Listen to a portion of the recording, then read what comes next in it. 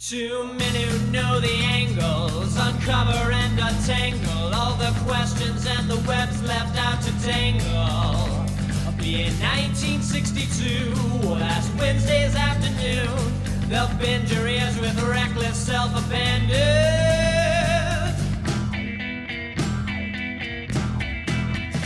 The amazing Spider Talk, the amazing Spider Talk. Come swing through the air, sit back and prepare for the amazing Spider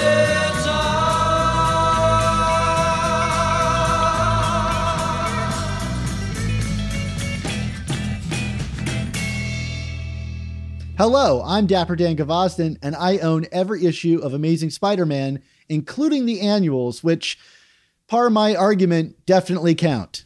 Wow, Dan. Those are some bold words. Well, I'm Mischievous Mark Ginocchio, and I, too, own every issue of Amazing Spider-Man, including the annuals. But unlike Dan, I truly, firmly, sincerely believe that the annuals don't count. Well, everybody, thank you for joining us for an Amazing Friends episode of the Amazing Spider Talk, the show where two fans and a creator uncover the strange, fun, and fascinating history of the Spider-Man comic universe. If you want to swing along with us on our journey through Spidey's past, present, and future, subscribe to Amazing Spider Talk on your favorite podcast app. Every other week, we put out a mainline episode of our flagship show, and sprinkled in between, we review new comics as well as interview some of the greatest Spider-Man creators of yesterday and today. So this is the perfect time to start listening. Yeah, and in this episode of the Amazing Spider Talk, we're joined by one of our amazing friends. This friend spent 7 years working as a comic book editor at Marvel Comics, where he worked on books you might have heard of, like The Avengers, The Amazing Spider-Man, Wolverine, and Captain America. His time working with Spider-Man, which is, the name of our show, our namesake, saw him working alongside creators you might have heard of, like Stan Lee, Mark Waid, Joe Kelly, Dan Slott, and Stephen Wacker, to produce the Brand New Day stories, including the blockbuster Barack Obama issue, up through the events of Superior Spider-Man. Yeah, a couple of books you might have heard of for sure. Later, he would join the editorial staff of Valiant Entertainment, and now works as a senior writer and producer for the New York City office of the mayor, as well as the host of the political comedy show Electoral Dysfunction.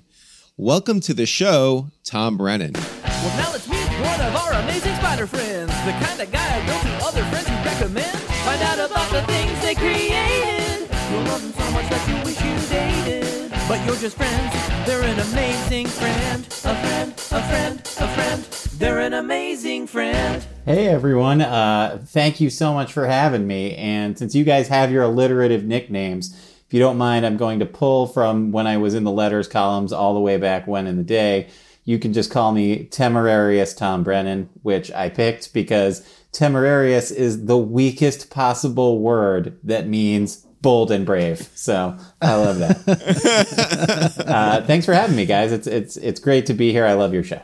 Well, that's really kind of you. Thanks for taking the time to join us. We've been a big fan of your work over the years. Mark and I are one of the loudest voices of love and support for the Brand New Day era and everything that came with it. So we're really eager to talk to you. And we've had a number of your colleagues on the show over the years to kind of dig into the juice here. So we're really excited to hear your take on everything. Well, thank you. Thank you for standing up for that era. The survivors, as I like to call those of us who worked on Brand New Day. We really appreciate it. It was so much fun. It was a fun thing to be a part of. And it was a thing that, we'll get into it. I don't want to jump ahead. But a thing that when I started at Marvel, part of why I'd been hired was to work specifically with Steve Wacker on these books. And so it is crazy to me to remember a time when no one in the world knew what Brand New Day would be or what One More Day would be.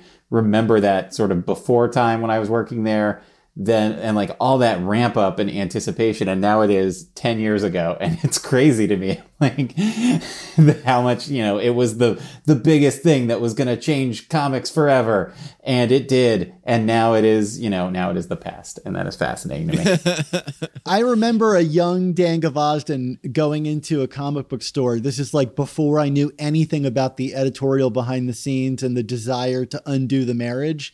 Because as a kid, everywhere you looked, well, as a kid of the 90s, everywhere you looked, it was Peter Parker and Mary Jane. So when I saw those posters for One More Day, and I went into this random comic book shop in Baltimore, and the guy behind the counter told me, you know, what he suspected Brand New Day would be about, and he was right. I thought he was crazy, and I was like, I'm never coming to this comic book shop again. This can't actually be right. Yeah. I remember when I was brought on board at Marvel, like I knew that was certainly rumors had been brewing about undoing the marriage, and like you guys, I was a kid in the 90s, so I only had the frame of reference really of the marriage. I guess I was born before they got married at Shea Stadium, but I don't remember that. I don't remember much of the 80s except watching Ghostbusters and Back to the Future 1,000 times. So that was my only frame of reference too. And I remember both, having a similar sort of, on the one hand, excited at this idea of, I had never as a reader, let alone to be an editor working on these stories, excited at this idea of working on stories about, young single Peter Parker, a Peter Parker who was similar to me at the time. When I started at Marvel, I was 24. So I could relate even more to some of these stories. But also, the only Spider-Man I knew was married to Mary Jane. So I was like, it's like, you're ripping up my childhood. But also, it seems kind of like an interesting idea. And honestly, was my childhood that great that we shouldn't rip it up? Let's do it. And it was exciting. But, looking back at those plans, I remember when I started in March of 2007, and Brand New Day, I believe, launched in January of 2008. And I remember just reading the plans and being like, they can't do this. They're going to do this? Oh my God, they're going to do this.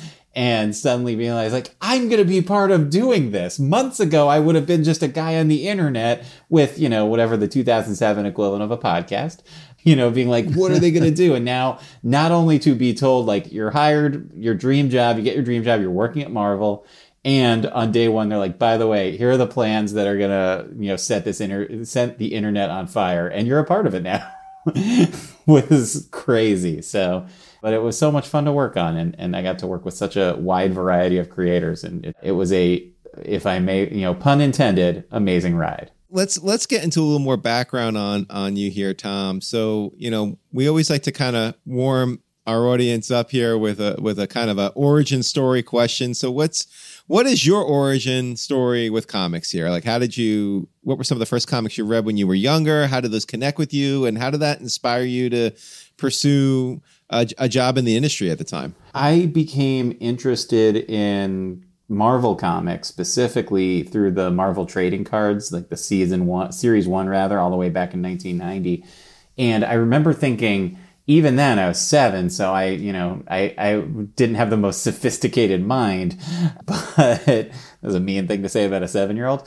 But I remember even then being like, all right, they kind of got you up to speed on everything about the Marvel universe on the back of these cards. And suddenly it felt like within a few months, I went from knowing who Captain America and Spider-Man and the Hulk were because of the Macy's Thanksgiving Day Parade to knowing the entire universe and sort of, maybe not every little bit, but the general stories, the rivalries. And I wanted to know more. And the trading cards are really what got me in. And my mother kindly, despite not being the world's biggest comic book fan, to say the least, got me a subscription to Amazing Spider-Man. So I started there. And I think the first, the issue number escapes me, but it would have been in the 300s. It was a 2-part. All right, so there was a 2-part Venom story, and then the next part right after it was a standalone with Sandman and the Avengers. I'll let one of the two of you decide what number those are. I wonder if this is Venom Island. Does that make sense? Yes, yeah. It's the one where he fakes his own death at the end so that Venom thinks he won and swims away. Which I remember even as a kid being like, that's crazy.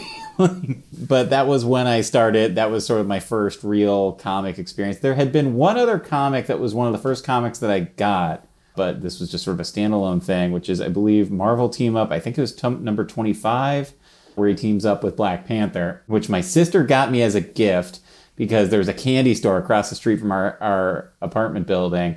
was like a little like corner dusty candy store that was just selling comics and old ones at the same cover price. And this was 1990, Oh, so wow. it was $1. It wasn't that much more, but it was a 1970s comic that had been sold, I think, for 25, 50 cents, and she got it for 50 cents or whatever. So that was Wow. maybe the first comic, and it was Black Panther and Spider-Man fight Stegron. And I remember even as a kid just looking at the cover and being like, what is happening? These two guys are fighting a dinosaur man. It was like everything you wanted about comics, because the cover is like Stegron's on some spaceship platform and he's thrown Spider-Man off and Black Panther is swinging in to rescue him. And I remember as a kid being like, what is happening? And that was I think the first comic book I owned, and I just read that story, but I became a regular reader of Amazing Spider-Man. And I really liked Amazing Spider-Man. I really liked the Avengers. I was one of the few, it's weird to say now because the Avengers are the biggest thing in the planet, but you guys probably remember the 90s when it was Claremont and Lee's X-Men, McFarlane Spider-Man, and then everything else, you're a nerd. Even within the nerds, it was like, you don't like the cool comics, but I loved the Avengers, and particularly the Heroes Return, Busiek Para's run of the Avengers was a really exciting thing for me. I enjoyed it so much, and that also, like those sort of mainstream superhero books, I got into JLA, the Grant Morrison JLA run off of that too. What really excited me about Marvel Comics, I grew up in New York City, and New York City was such a character in the comics, and knowing that like Marvel was based there, and I knew I wanted to do something in arts and entertainment, and I, thought about LA. Certainly when I was in college, I went to Drexel University with fellow eventual Spider-Man editor Ellie Pyle. She and I met in college. And I thought about LA for a little bit, but the idea, like, I love New York City. I'm from here. I still live here. I, as you guys mentioned, now work specifically for the city. The fact that New York was a living, breathing character in these comics was so exciting to me. Just as like, imagine your hometown is the main character of the books. And that excited me. And the fact that Marvel was based in New York and was a New York kind of brand was very exciting to me too. So that's where that kind of spurred it with that. It's interesting. I can't draw to save my life. I would doodle, but I was terrible at it. But it was much more the New York of it all that really inspired me to seek out Marvel and potentially a career in comics. And that's kind of where the seeds were planted, I guess. So as we said in our kind of intro, our brief conversation there, you joined the editorial team for Amazing Spider-Man during an era where the book was at its most frenetic editorially and production-wise. And I don't think it's ever really quite gotten up to that level again. And we've spoken to several creators from Brand New Day, but from an editorial standpoint, what was the pacing of the Triple Ship like for you, your workload and your stress level? I was too young in my career to really know how stressful it was. At the same time, I've been anxious since like 1986. So it almost just felt normal for me. I had interned at Marvel in college. I went to, as I mentioned, Drexel University, and part of Drexel's academic program is to have they really stress working in the field that you're studying. And so I somehow got a name of an editor at Marvel and sent them everything I'd written, and eventually made a contact and got a foot in the door to intern. But what made me I didn't go back to Marvel after college. Some interns, as I know, have gone directly onto editorial work. That wasn't the case. I worked for CBS News as a production assistant for a little bit. And that made me an appealing candidate to Steve Wacker, who was putting together the team around Brand New Day. And he had done a weekly series, 52, at DC, and he knew that it was a very different pace than the average comic book. And the fact that I had worked in TV news, even in a small role, I don't want to pretend I wasn't, it wasn't the newsroom. I wasn't like pounding my fist down on the table and holding, people to account. I was running scripts and getting coffee and, in the back of the control room. But because I had that experience of this sort of relentless pace, that made me an appealing, person to him to work with and work on this really unique mechanism, because it's different than any other comics. It was, in a way, I loved it. It was so unique. And another way I noticed later in my career when working on just a regular monthly title, I was like, ooh, the aggressive ship schedule did not prepare me for this. It's such a different mechanism. In a week, we could be working on a book that was going to print that week, and have the finished comic for the book that was going to print in 3 months. But, having to, and thus from there, kind of having to navigate any number of things in between. And we worked with a wide variety of writers and artists, and it was such a fun experience. But at the same time, there were those moments where it's like the first week of May, we got this. The book's done. It's perfect. Nailed. Out the door. Great job, everyone. The second week of May, that book is in trouble. The art's running behind. We're still figuring out the dialogue. Third week of May, it's all right. It's decent shape. And it was such a roller coaster of emotions. What I think was so great about it was Steve as a leader. He really knew how to let everyone on the team have the room that they needed. And when I started, there were 4 writers. It was Dan Slott, Bob Gale, Mark Guggenheim, and Zeb Wells at the beginning of that Brand New Day run. And it sort of each month they each got their 3-issue arc. And eventually it expanded to include Joe Kelly, Mark Waid, Roger Stern wrote a few things in there. I think Fred Van Lente and Brian Reed as well contributed to it. And I think Chris Gage a little bit as well. I apologize to them for saying I think. It's been so many years now. It's all just one. It feels like the longest week of my life. But he did such a good job of letting them have the room to create while, enforcing the guidelines and the deadlines. I like to say, he didn't necessarily let them color outside the lines. He set the lines very clearly and let them color like crazy within those lines. And he is, he knows how to. I learned so much from him. He's a little more outgoing than I am. I'm a little more shy. And I learned so much from him about the importance of establishing that personal rapport. And in those cases, in the case of those books, as I mentioned, we worked with, I feel like, every artist in the industry over the course of 3 years and 102 issues of that Brand New Day run. I don't think there was a single one that he didn't, at least try to get on the phone with every day. Sometimes they weren't phone people, but he made that effort to connect with all of them and really let them know that they had someone in their corner with him as the senior editor, and made them feel that they were a part of something special, which they were. But early in that process, it's hard to tell. That was the big thing to me, was watching his example and learning from that. You don't want something Tom Brevoort says a lot, legendary editor and guru to the stars of comics. About how creators get the credit and editors get the blame, and that's how it should be. And that's true. But I think Steve really, in that situation, without taking the glory from the creators and letting them have their spotlight, deserves the credit for that run being as memorable and successful as it is, because he really put it on his back and brought it through the finish line. In regards to like creative focus, as an editor during that run, where are you guys spending most of your time? Are you keeping an eye on like, okay, the heart of this is Peter Parker, so that's the thing we're going to track the most? Or because the appeal to me of that era was, even if I didn't like a story, the next week I got something completely different, and there was so much variability. Nowadays, if you don't like a story, you're stuck with it for like 6 months, right? Yeah. If you're lucky. That was our goal. Get rid of it as quick as you can. Yeah. Well, no, but I don't mean. No, I understand. I'm sorry.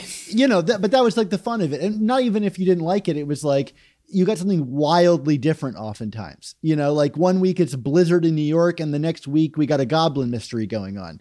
What was the creative focus from the team during all this to kind of make it feel like one thing? I think I remember when I came in, a big thing that I really enjoyed about it, and again, what made it so unique from other comic books, so many other comic books, it's one creative team. And as an editor, you're the sounding board and the partner with them. Everyone gave feedback, all the writers, everyone read everyone's scripts when they came in, so that, and almost right away, with very few exceptions, if a script came in, it was sent to the entire team for everyone to read and sort of not just coordinate their bits, but provide that feedback. And so I think by the end, it really became the kind of thing where, like, you look at Dan Slott's run right after Brand New Day ended, which was, the big time run, which is a great run. But even so, the Dan Slott writing there was a little different from the Dan Slott writing of Brand New Day. And part of that is because it was such a more collaborative process, and other writers kind of gave their feedback and notes so that everything lined up.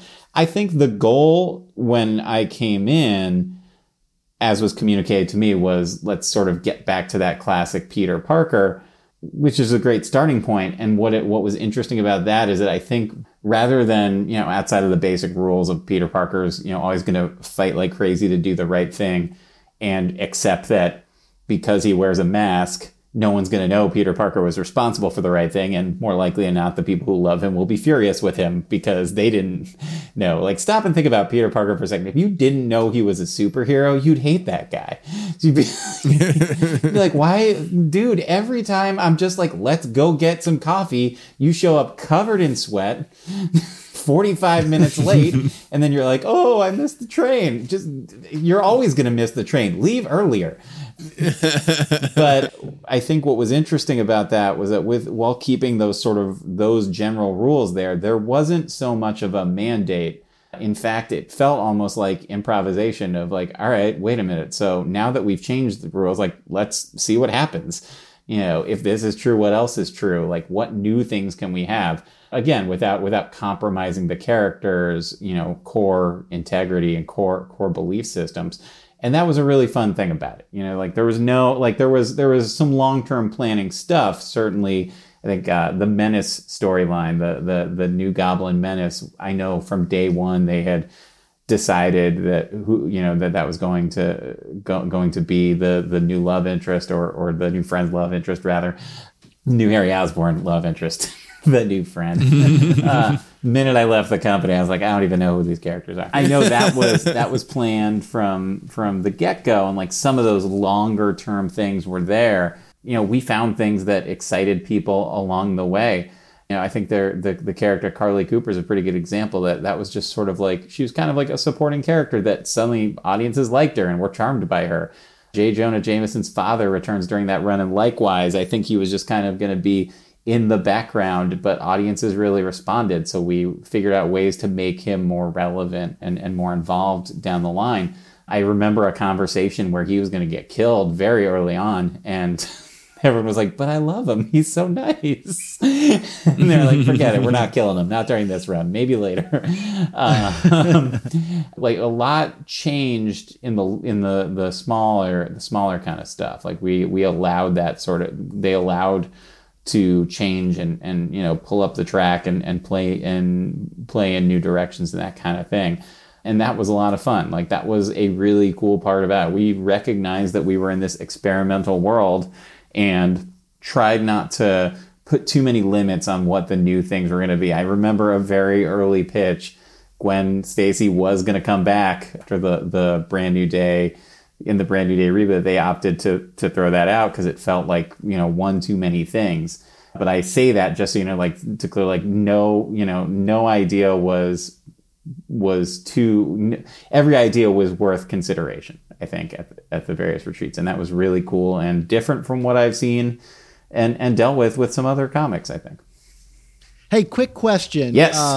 Pertinent to today, Harry Osborn's return in the Brand New Day thing. Was that always planned that he was in Europe, or was that ever associated with the Mephisto deal? Because I think the two often get misconstrued, and it does seem strange that Harry came back coincidentally at the same time, from Europe, just the same time that the whole world got rebooted. Can you talk about that briefly? Because we're dealing with Harry Osborn in the pages of Amazing Spider-Man right now. Dan, stop trying to poke holes in my Amazing Spider-Man theories in the current by asking the editor from 13 years ago about it. My theories, but we'll let you answer, Tom. But I'm just saying, the history behind this goes deeper than just this question here. But I just want to point: was not necessary to put the number of years since when I started. Oh, sorry. 13 years. I was like, that's not possible. 13 years ago, I was 7. Wait, no, I'm 37. Oh God.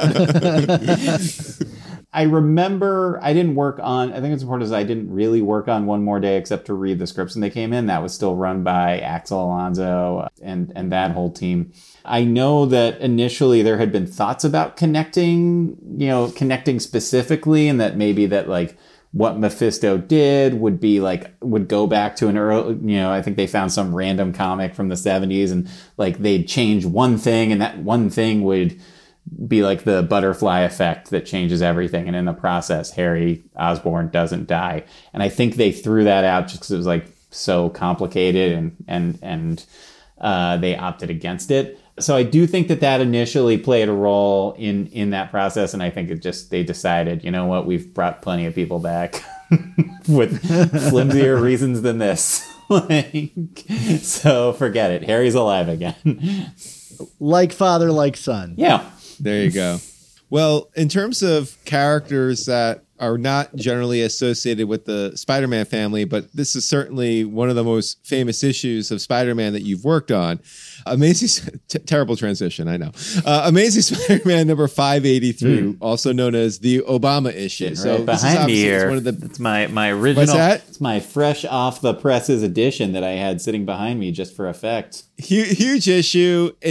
Look, it's election season. I follow you on Twitter. You seem like a pretty political guy. So let's talk a little bit about this comic here. I mean, I guess a little bit in terms of, some of the background in terms of how it came together, but also, what did working on something like this mean for you? I mean, like this is one of those books that seems to kind of transcend superhero comics in terms of, the zeitgeist and what it means. And, obviously Obama's place in history. I mean, there's so much going on here. I would love to hear you just kind of not only just talk about it from a procedural standpoint, but also, again, emotionally, whatever, mentally, whatever. What did it mean for you to kind of be working on something like this? That's a great question, and I do get asked about it a lot. I think what was really cool about it, first of all, what's interesting, I remember when we worked on it, as you mentioned, I frequent Twitter with my political opinions. Which I want to be clear, to your audience, I am unbearable on Twitter. I understand that. If there's anyone who chooses to follow this and they have wildly different politics than me and they're like, oh, this jerk, I want you to know that my family agrees with me 100% on politics and they also think I'm a jerk. So it's just the personality. I think what was really cool about it is that, it didn't, and I bring up the internet to say I recall there being like oh, of course they're sucking up to this candidate, but they'd never do it for a Republican. But that came about because Barack Obama had been, it was after the election, he was interviewed in the New York Times, and it was a little kind of puff piece of things he liked as a kid. He mentioned he collected Spider-Man comics. And that was the inspiration. And I remember I came to work that day, I read it, and I had this I got this great idea. And it was, imagine that you had a great idea the same day that everyone else at the company had that exact same great idea. So it's like I will frequently kind of play it up. I'm like, it was my idea. And also Joe Quesada had the same idea, and Steve Wacker had the same idea that day as well, and Tom Brevoort did as well. But I remember being like, I got a great idea. And Steve was, being a very good mentor figure, was like, what are you thinking? He's like, oh, that's an interesting idea. He's like, good news, we were already told to do it an hour ago. And I was like, damn. It's like, but I remember being like, I want you to feel discouraged. I wanted to make sure that you knew that you could pitch me your idea. And I was like, that's actually very cool of you. Thank you. So I'd say I'll talk a little bit about the process first. What's interesting is that we had a very limited window to do it. And the issue that it went against 583 was just a standalone issue that was sort of, I think it was Mark Waid and Barry Kitson. And it was a standalone with a classic Peter Parker trying to go on dates while crime happens kind of story. And it was sort of, I remember there being like, well, Mark and Barry will hit it. It's going to be such a good comic. And we got John Romita Sr. to do the main cover, which was like Spider-Man and a couple of, it was like Peter Parker ditching out on crime to go on dates, and Spider-Man in the background, like, ugh. And I remember everyone thinking like, it'll be a great comic, but it's a one-off. I don't know. It's after one story arc and before the next. Ooh, they might be hard for sales on that month. So that's a little bit of irony that it ended up being the highest selling comic of the 2000s. But figuring out that window is difficult, and timeline-wise, 584 would have been preferable for us because we would have had more time to produce it. But that was the beginning. Do you guys remember the name of the story arc that begins in 584? It was Character Assassination, which we all agreed was probably not a great comic to have a president. And I remember there was a brief window where it looked like it wasn't going to happen because, again, the timeline, I think it was like we had basically like 12 days to do this, it felt like, maybe, if that. And Steve, unfortunately, had to go out of town. And I remember I got an email from him after it looked like it was dead, where he's like, hey, you're going to have a really busy day today. I'm going to need you to call Phil Jimenez and coach him through finishing something real quick. Sorry, I'm not in the office. We had a lot of work. Scroll back through these emails. You'll see what's up. And I was like, oh, gosh, we're doing it. I know Steve thought Zeb was a good choice because Zeb Wells is just a master of comedy, but without being goofy comedy. It's like he could figure out how to hit those beats of the story that, needs to be a little tongue-in-cheek, but also needs to respect the gravity of the moment. And Zeb and Todd Knock are friends and had wanted to work together for a long time. And Todd is sort of a master of what kind of style you'd want for that kind of a story. Like you want something a little more mainstream, but fun and approachable. And then on top of it, Todd is very fast. And I remember it felt like it was like Bucket Brigade style. Zeb, like we got the plot approved and then Zeb delivered a page of script and we sent that to Todd Knock to draw while Zeb wrote the next page. And it was like Todd got that drawn art page. He did enhanced pencils. They were much tighter. He didn't need inks. Got that back to us when the next page of script came in, and we send that script page to Todd, and then we take the line art from Todd and got it to Jared Fletcher, and I forget if it was, I think it was Chris Chuckery who colored it. It was Frank D'Armata who colored it. Chuckery did the cover. And it was just like it felt like we were willing it into existence. And I remember we basically finished it the night it had to go to press. And I remember Steve Wacker looked at me, he's like, boy, I don't want to see Barack Obama's face again as long as I live after this, which was very funny given it was a month before he would be sworn in. And so we finished this. It was like the holiday season and we get it out the door. It's like 11 at night. It's done. And I feel like we almost forgot about it. And that was what was so exciting. It's like we almost forgot about this comic. And then a month later, it became this huge thing. I think Phil Jimenez and Steve were on Nightline, and it got all this attention. And like I pointed, I still have my, that was one of the first copies that came in that I still have to this day. And it was really exciting. It's crazy to me to stop and think that I'll probably never meet Barack Obama, but he has a comic book with my name in it in his house. Yeah. And that's crazy. It was so fun. As you mentioned, I'm politically involved that season, that election season. I was doing a lot of ground volunteer work on the weekends. It was like Friday night. I get the last books to the presser, to the printing press, and then run to Penn Station and go to Pennsylvania where I was doing campaign work.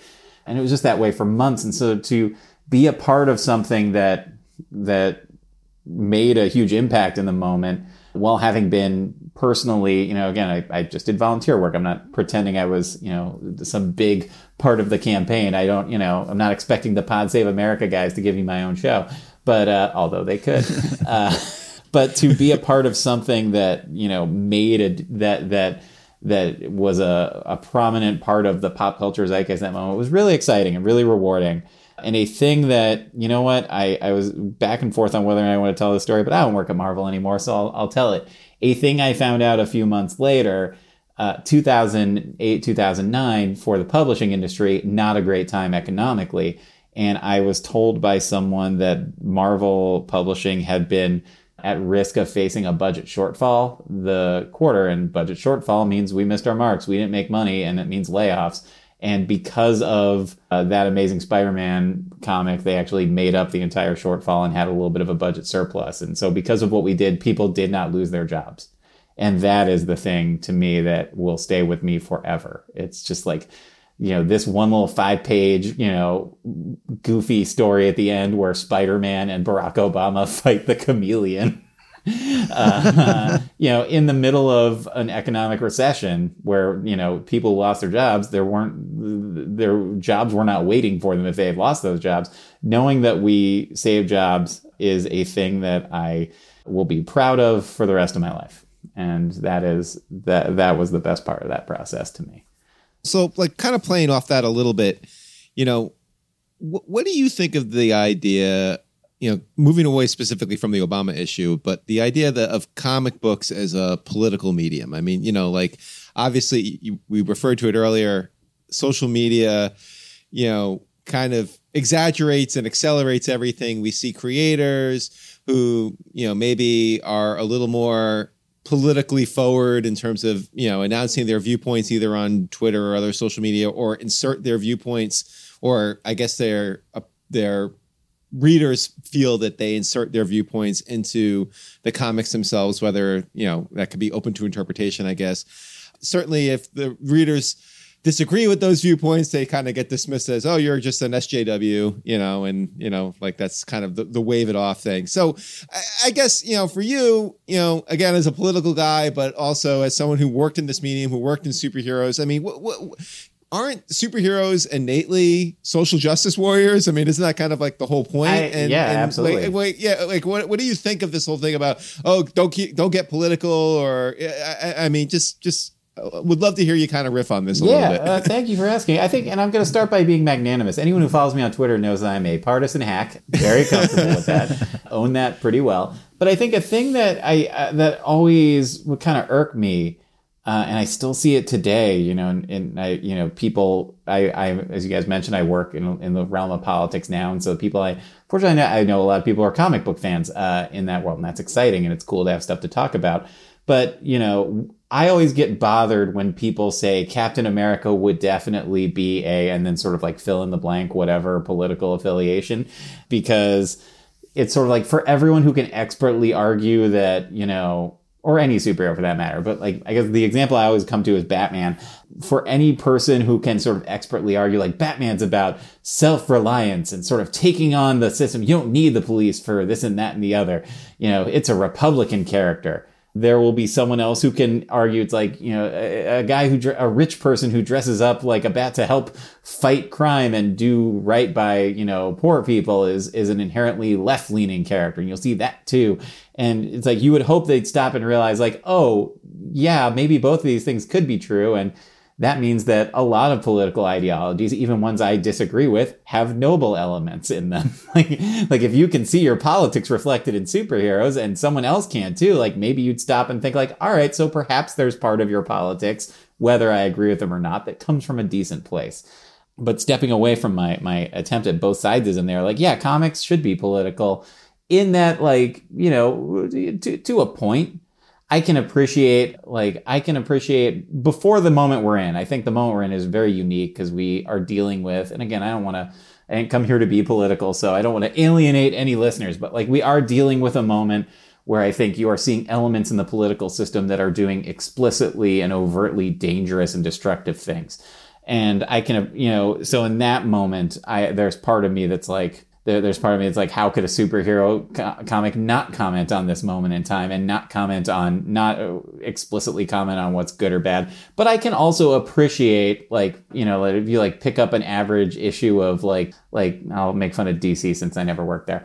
It's like if someone picks up an issue of Robin and Robin's like, boy, this is worse than the Bush administration. I'd be like, all right, come on, man, just punch the crocodile. All right, let's move it along.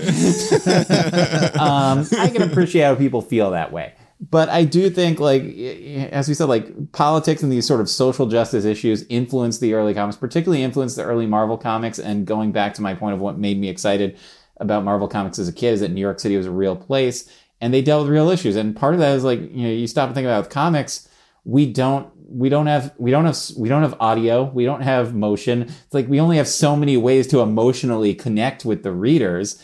And one of it is going to be dealing with political themes and political ideas.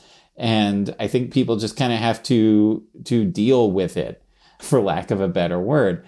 And it's like the X-Men, was so clearly a metaphor for civil rights. I mean, the only part of it that wasn't obviously a metaphor for civil rights was that the original X-Men book starred a bunch of clean-cut white kids in sweater vests.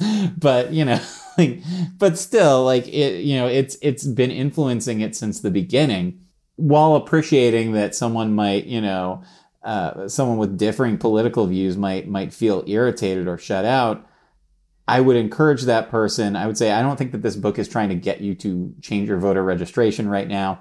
I don't think it's trying to get you to vote a certain way. It's trying to get you to think a certain way, or think a different way. And I would urge those people, like, don't pick up this book thinking, if I like this issue of Uncanny X-Men by the end, then I'm going to have to vote for the Democratic Socialists of America. Think, if I like it at the end, maybe it'll help expand my viewpoint. Maybe it'll help expand my viewpoint.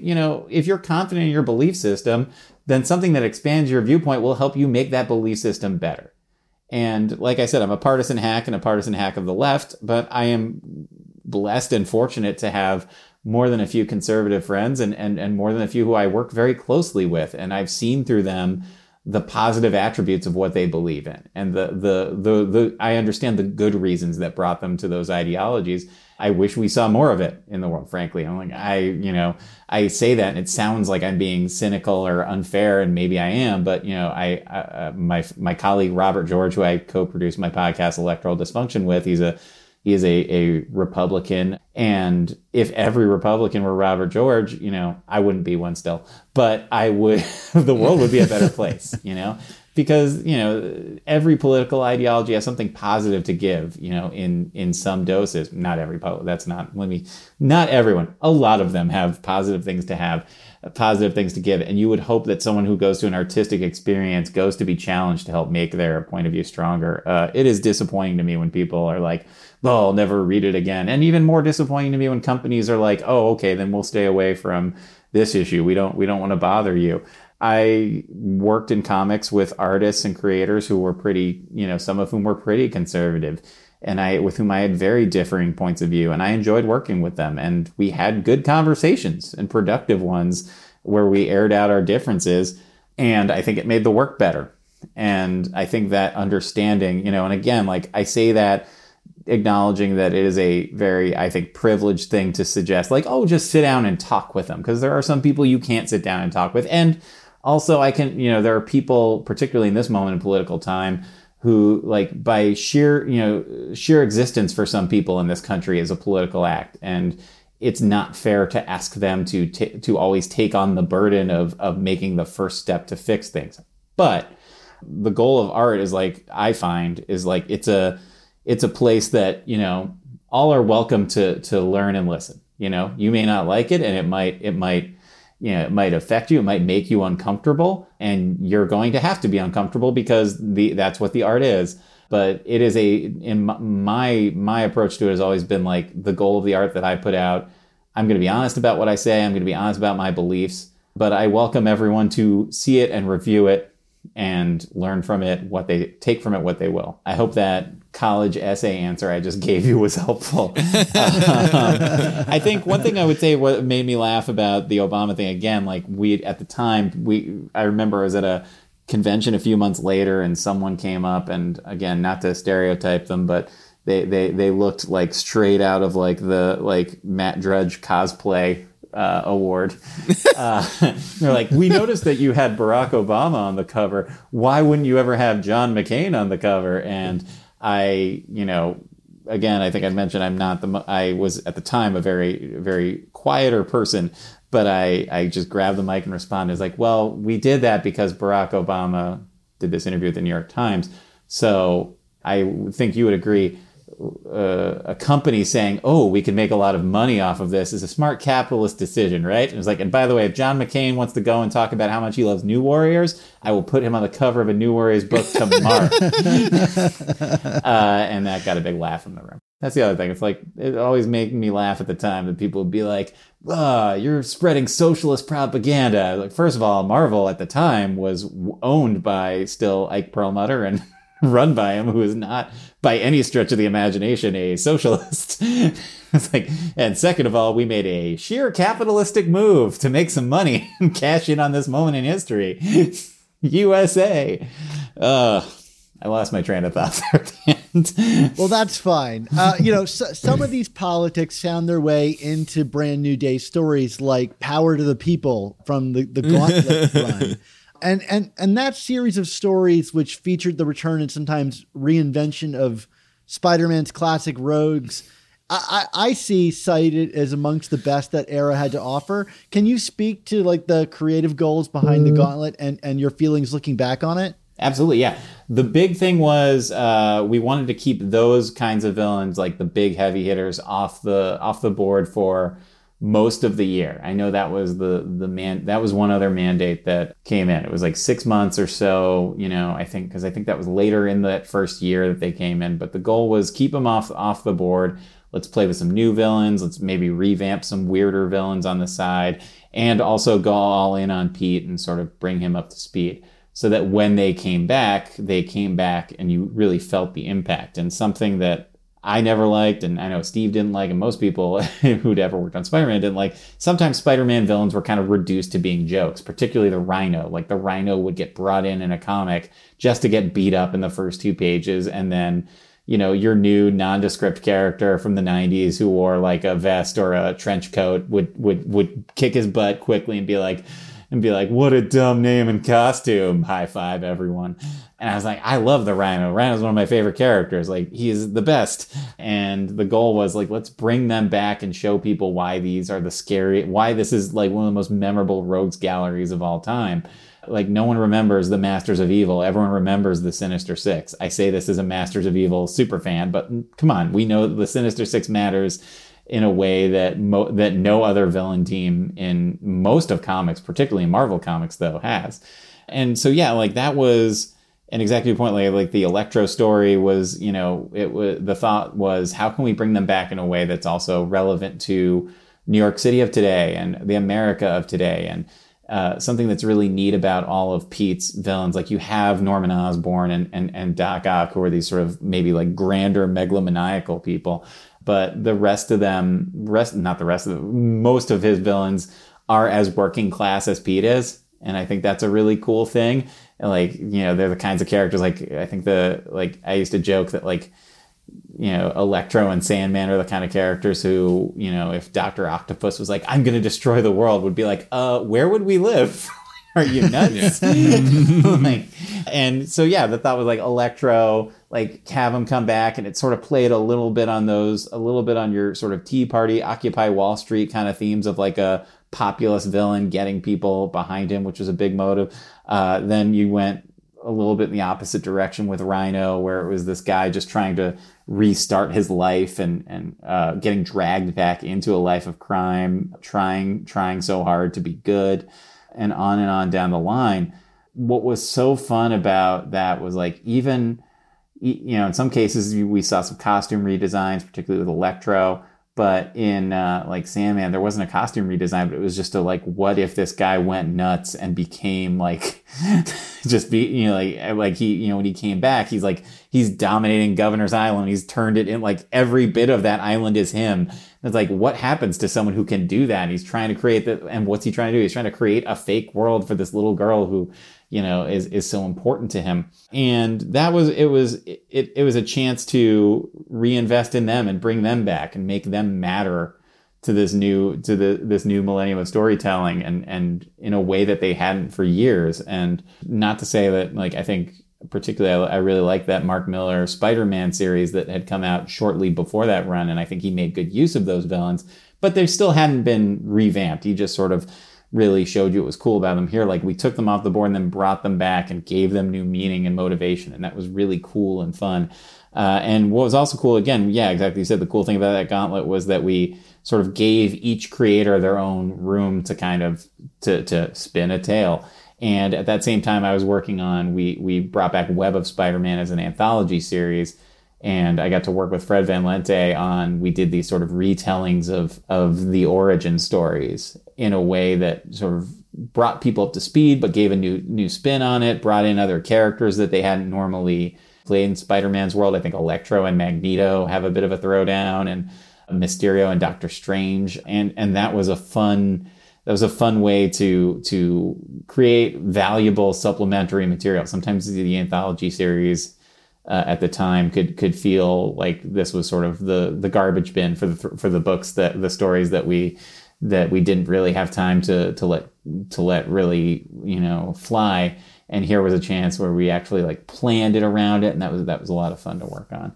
One thing I really also want to add, just a great thing about that moment in time, is that like by the fact that the Rhino kept getting brought up by Steve and Tom Brevoort as sort of the example of the character who we don't want to make silly anymore, and we want him to be a heavy hitter, was that I was working on a book, I wanted a Rhino type character to be this sort of heavy hitter, but I agreed with that. And thus the hippo was born, which is just an anthropomorphic hippo who, existed just to get beat up. That is my lasting contribution to the Marvel universe. And if I see that hippo played by, I assume, Kevin James in an upcoming MCU film, I will be showing up in the Disney lot looking for my check.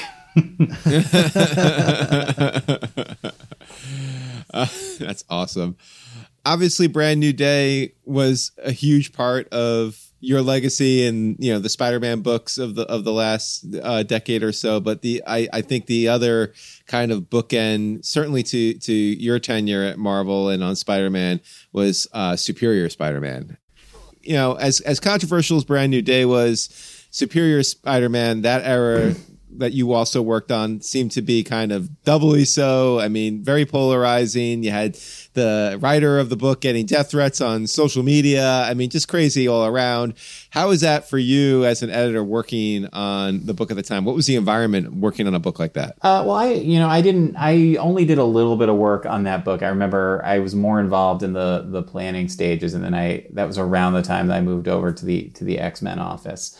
But the most important thing is, I just remembered the death threats, and there's a gentleman who has done some consulting with Marvel in the past named Jimmy West, who is a retired NYPD detective who, by fate, I had known back when we both worked at CBS, and then we ran into each other again in the comics world. And Jimmy is a fascinating guy. He looks like a 1950s detective, this big burly bald guy, and he likes to wear a fedora. So my job was to screen grab all of those death threats and send it to Jimmy West for review. And I've gotten to know his family pretty well. And so it's funny that now when I email him, he's like, "You got any death threats?" I'm like, "Nope, just check it in." He's like, "Good." I wanted to, from a creative standpoint, what was so exciting about that was that Dan did something that no one's ever done well, I think, in comics ever. It's like he made a supervillain into a good guy in a way that felt organic and right to the storytelling, Like normally if a supervillain becomes the good guy, for lack of a better word, it's, they go through a complete personality change. And just that idea of Dr. Octopus, I use good guy loosely. He basically became what a supervillain thinks a superhero is. And that was so fascinating and interesting, and created, similar to Brand New Day, that idea of things that you never thought someone would do as Spider-Man. And once you do it, then what else can you do? And he played around with that. And it opened the door for so many great books, for Superior Foes of Spider-Man, Superior Team Up, Scarlet Spider, which I worked on a little bit at the time, all had that, all kind of grew out of that and that new reality. Something that I remember very well at the time is that Dan Slott had that sort of meticulously planned out from the jump, again, while allowing for, whatever new neat creative changes. But I know he had it so clearly planned out. And I remember him sort of pitching it it had already been approved, but we were at a dinner at C2E2, and it was him, myself, Ryan Stegman, and Cullen Bunn, and he just took them all through it. And I had read it, but I'd never seen him sort of pitch it, and I was captivated. I remember just watching it. We were at Luminaldi's in Chicago, one of them, and I remember he was just acting it out physically at the table, and I will never forget that. And I think Rick Remender was nearby and popped over, and he's like, "What is happening?" And it was Dan's taking us through the next 12 years of Spider-Man. It was such an exciting thing to hear about. And in comics at that point, I had learned that 50% of the most incredible ideas you hear, that's it. You hear the pitch and that's it. And what I think was more exciting than that was just to see him bring that to fruition was really cool. To see him be and then this is going to happen. And then a year later, that's what happens. That was very cool and very exciting.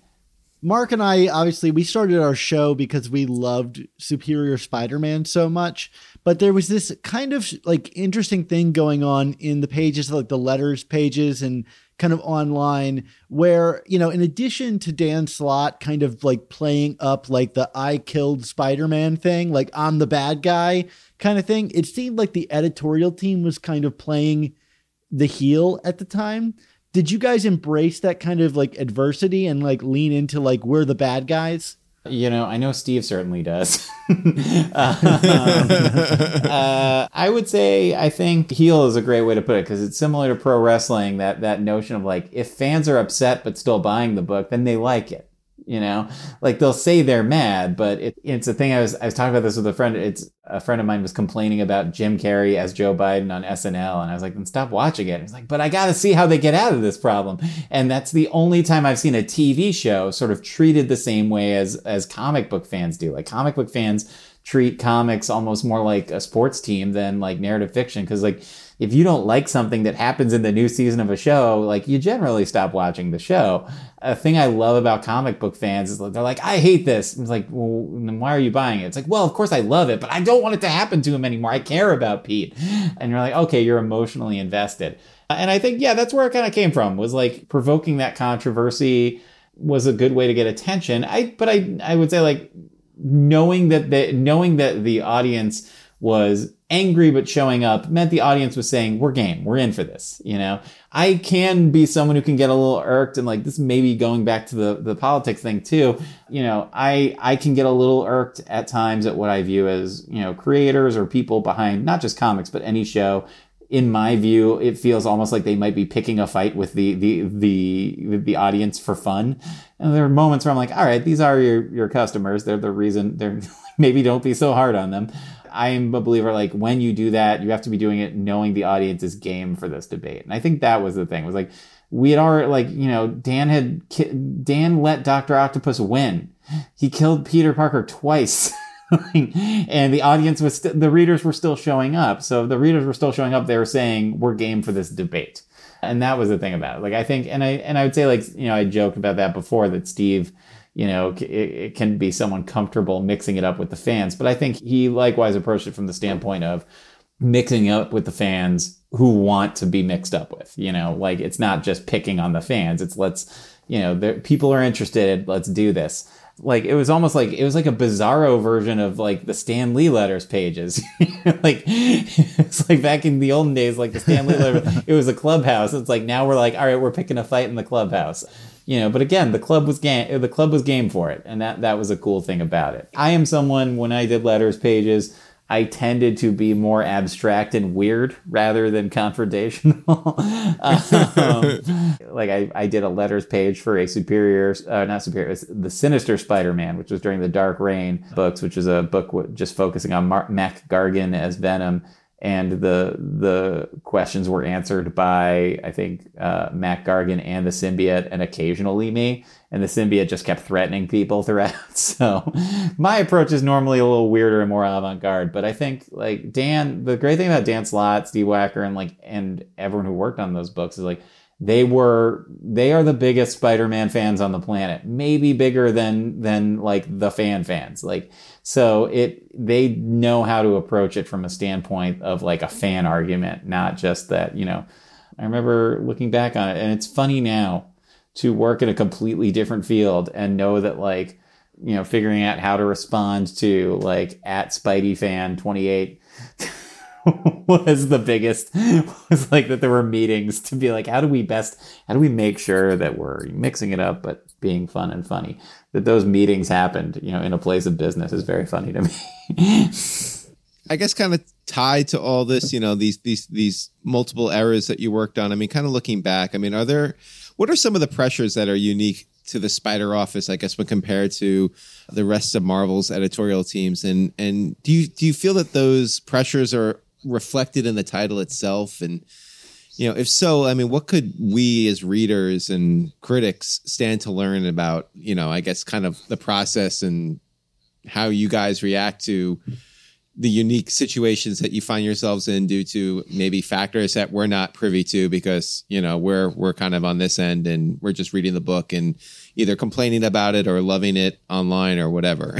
I think what I really have come to admire about anyone who's worked on Spider-Man, and it is neat to me to know that I edited the same book that, you know, I mean, associate edited, whatever you need to say. Like, but I was part of the editorial team for the same book whose editorial team had once included Stan Lee as very interesting and cool. But I think the big challenge is, well, so you have these, you know, the way Marvel was laid out at the time, and it might still be laid out this way. I wouldn't 100% know. But you had sort of your like Marvel Heroes, Avengers office, your Spider-Man office, your Ultimate line of comics and the Hulk office, and then the X-Men office. And, you know, who are the most in-demand characters to show up in other Marvel books? It's going to be your sort of core four Avengers, Spider-Man, and, you know, anyone from the X-Men world. And I think what could be a challenge, and, you know, I can see in the books now that like Nick Lowe and his team are meeting this challenge as well as anyone, is that other offices will want to use your characters. And if another office wants to use an X-Men character and you want to use Wolverine, but you can't use Wolverine for whatever reason, you know, there's another character that you can pull. If they want to use Spider-Man, like they're probably going to, you know, in a different book, they're probably going to get to use Spider-Man. And I think, you know, making sure that that character stays on brand and stays, you know, that the voice is right and it's consistent with what you're doing in the book is an extra layer of challenge. You know, like you can kind of let it slide if Forge shows up, you know, in an Avengers book and he like says, "Yo, what's up, y'all?" You'd be like, "Ugh, that's not what he says," but whatever. It's just, you know, like, we'll live. This won't damage the entire X-Men brand. You know, Spider-Man, like you have to, if Spider-Man's going to show up in any other book, the Spidey, someone from the Spidey office, probably the lead editor, is going to have to read that script too. And that's just extra work to have to do. And I think that is a challenge. And not to say that, like, I don't think there's ever, you know, like, I think sometimes people in comics can kind of project some insidious motives on other creators when they borrow your characters. I'm not one of those people. I think the editors at Marvel, when I worked there, and certainly knowing the editors who are there now, are some of the sharpest and most invested in getting things right group of people that I know in the industry. But, you know, they are going to put, you know, they are going to want to use Spider-Man in this book. And, you know, anytime any writer gets to use Spider-Man, they're going to get excited and they're going to want to jam everything that they always wanted to do with Spider-Man into one character. And, you know, that may contradict or negate or cause headaches for whoever, you know, whatever's happening in the main book. And so I think my heart always goes out to the Spidey team. Like I'm always rooting for every Marvel editorial office, but like literally now in my day job now, as I mentioned, I work for the city, and anytime I'm, you know, I work with our media team, and anytime there's an event, like we did a back to school push a few weeks ago, and we got this great shot of a kid walking wearing a Spider-Man backpack, and I just immediately send that tweet over to Nick Lowe. Because it's like, you got, just because like the Spidey office is my home, you know, I'm an alumni, it's my old home. And I think anytime I see Spider-Man in another book, I'm like, they had to read this and make sure it was right. So I think that's a big pressure. It's weird, again, because the Avengers have become this big worldwide phenomena, and, you know, so Captain America and Black Panther and Iron Man and Hulk and Thor and all those characters matter now to people. Captain Marvel, Scarlet Witch, all those characters matter to people. So they might be having a bigger moment, but ultimately Spider-Man is the flagship character. You know, he's the lines, like he's on the checks that they give out, you know, if anyone gets checks anymore. Like, he is that important of a character to the brand. And I think sometimes, you know, like I would say that the pressure that any editorial office has working with him is like, you know, remembering that at the end of the day, your job is to do right by this character, and he is that important. I forget the name of the study, but I know when I was working at Marvel, we got a study that the marketing department found. I think that Spider-Man is, if not then he's like, maybe like him and Mickey Mouse are like one or two as like the most well-known character on the planet.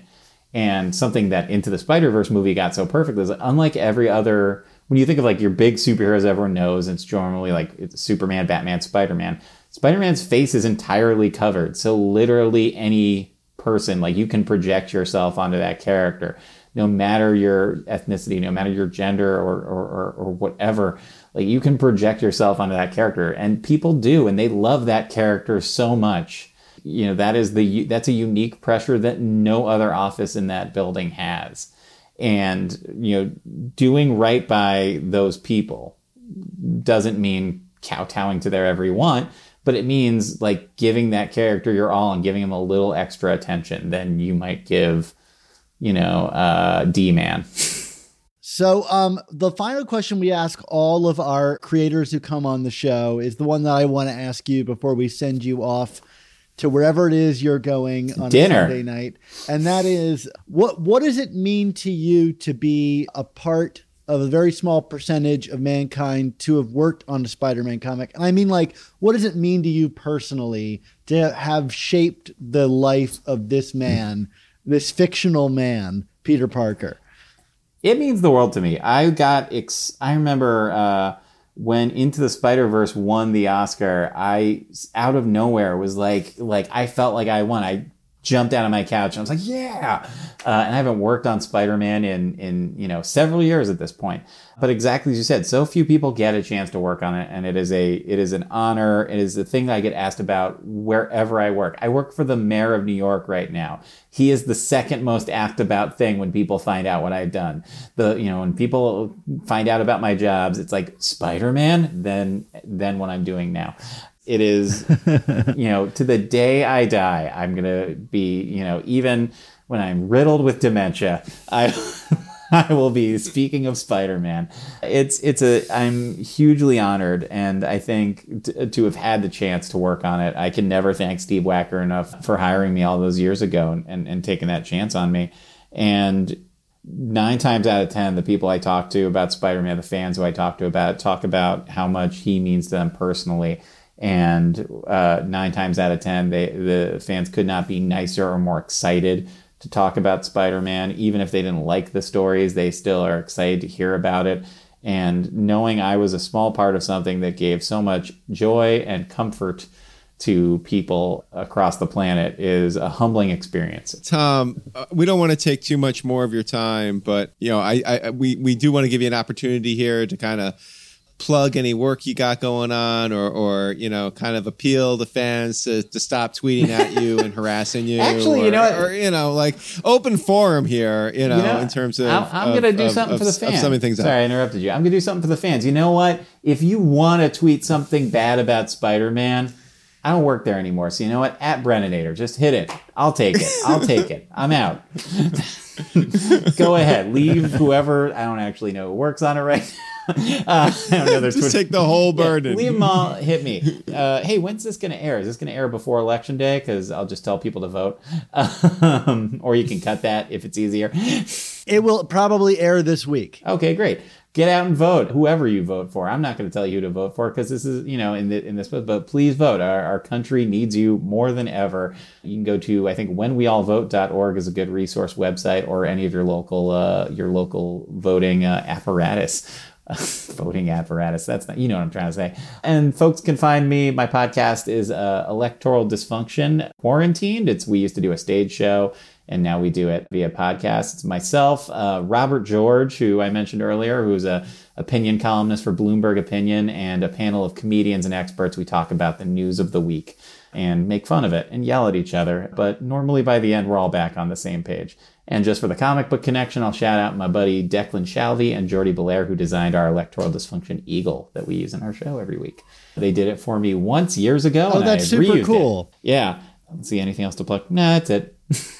I got nothing else going on. Read TKO Comics. Their stuff is great.